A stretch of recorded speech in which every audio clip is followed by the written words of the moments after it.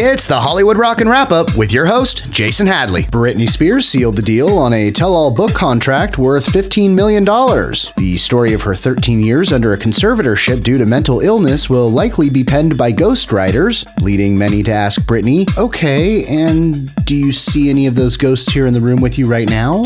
Actress Evangeline Lilly made an impassioned plea to Canadian Prime Minister Justin Trudeau, asking for leniency towards the truckers protesting for vaccine freedom. Although this may not be about vaccines, considering the unnerving amount of Confederate and Nazi flags, so it's unclear at this time if it helps or hurts their cause that an impassioned plea came from someone who played a character called the Wasp. Happy birthday to singer James Blunt. The bulk of his royalties these days coming from elevator rides or driving out barricaded suspects. And that's the Hollywood Rockin' Wrap-Up. Follow us on Twitter at Rockin' Wrap-Up.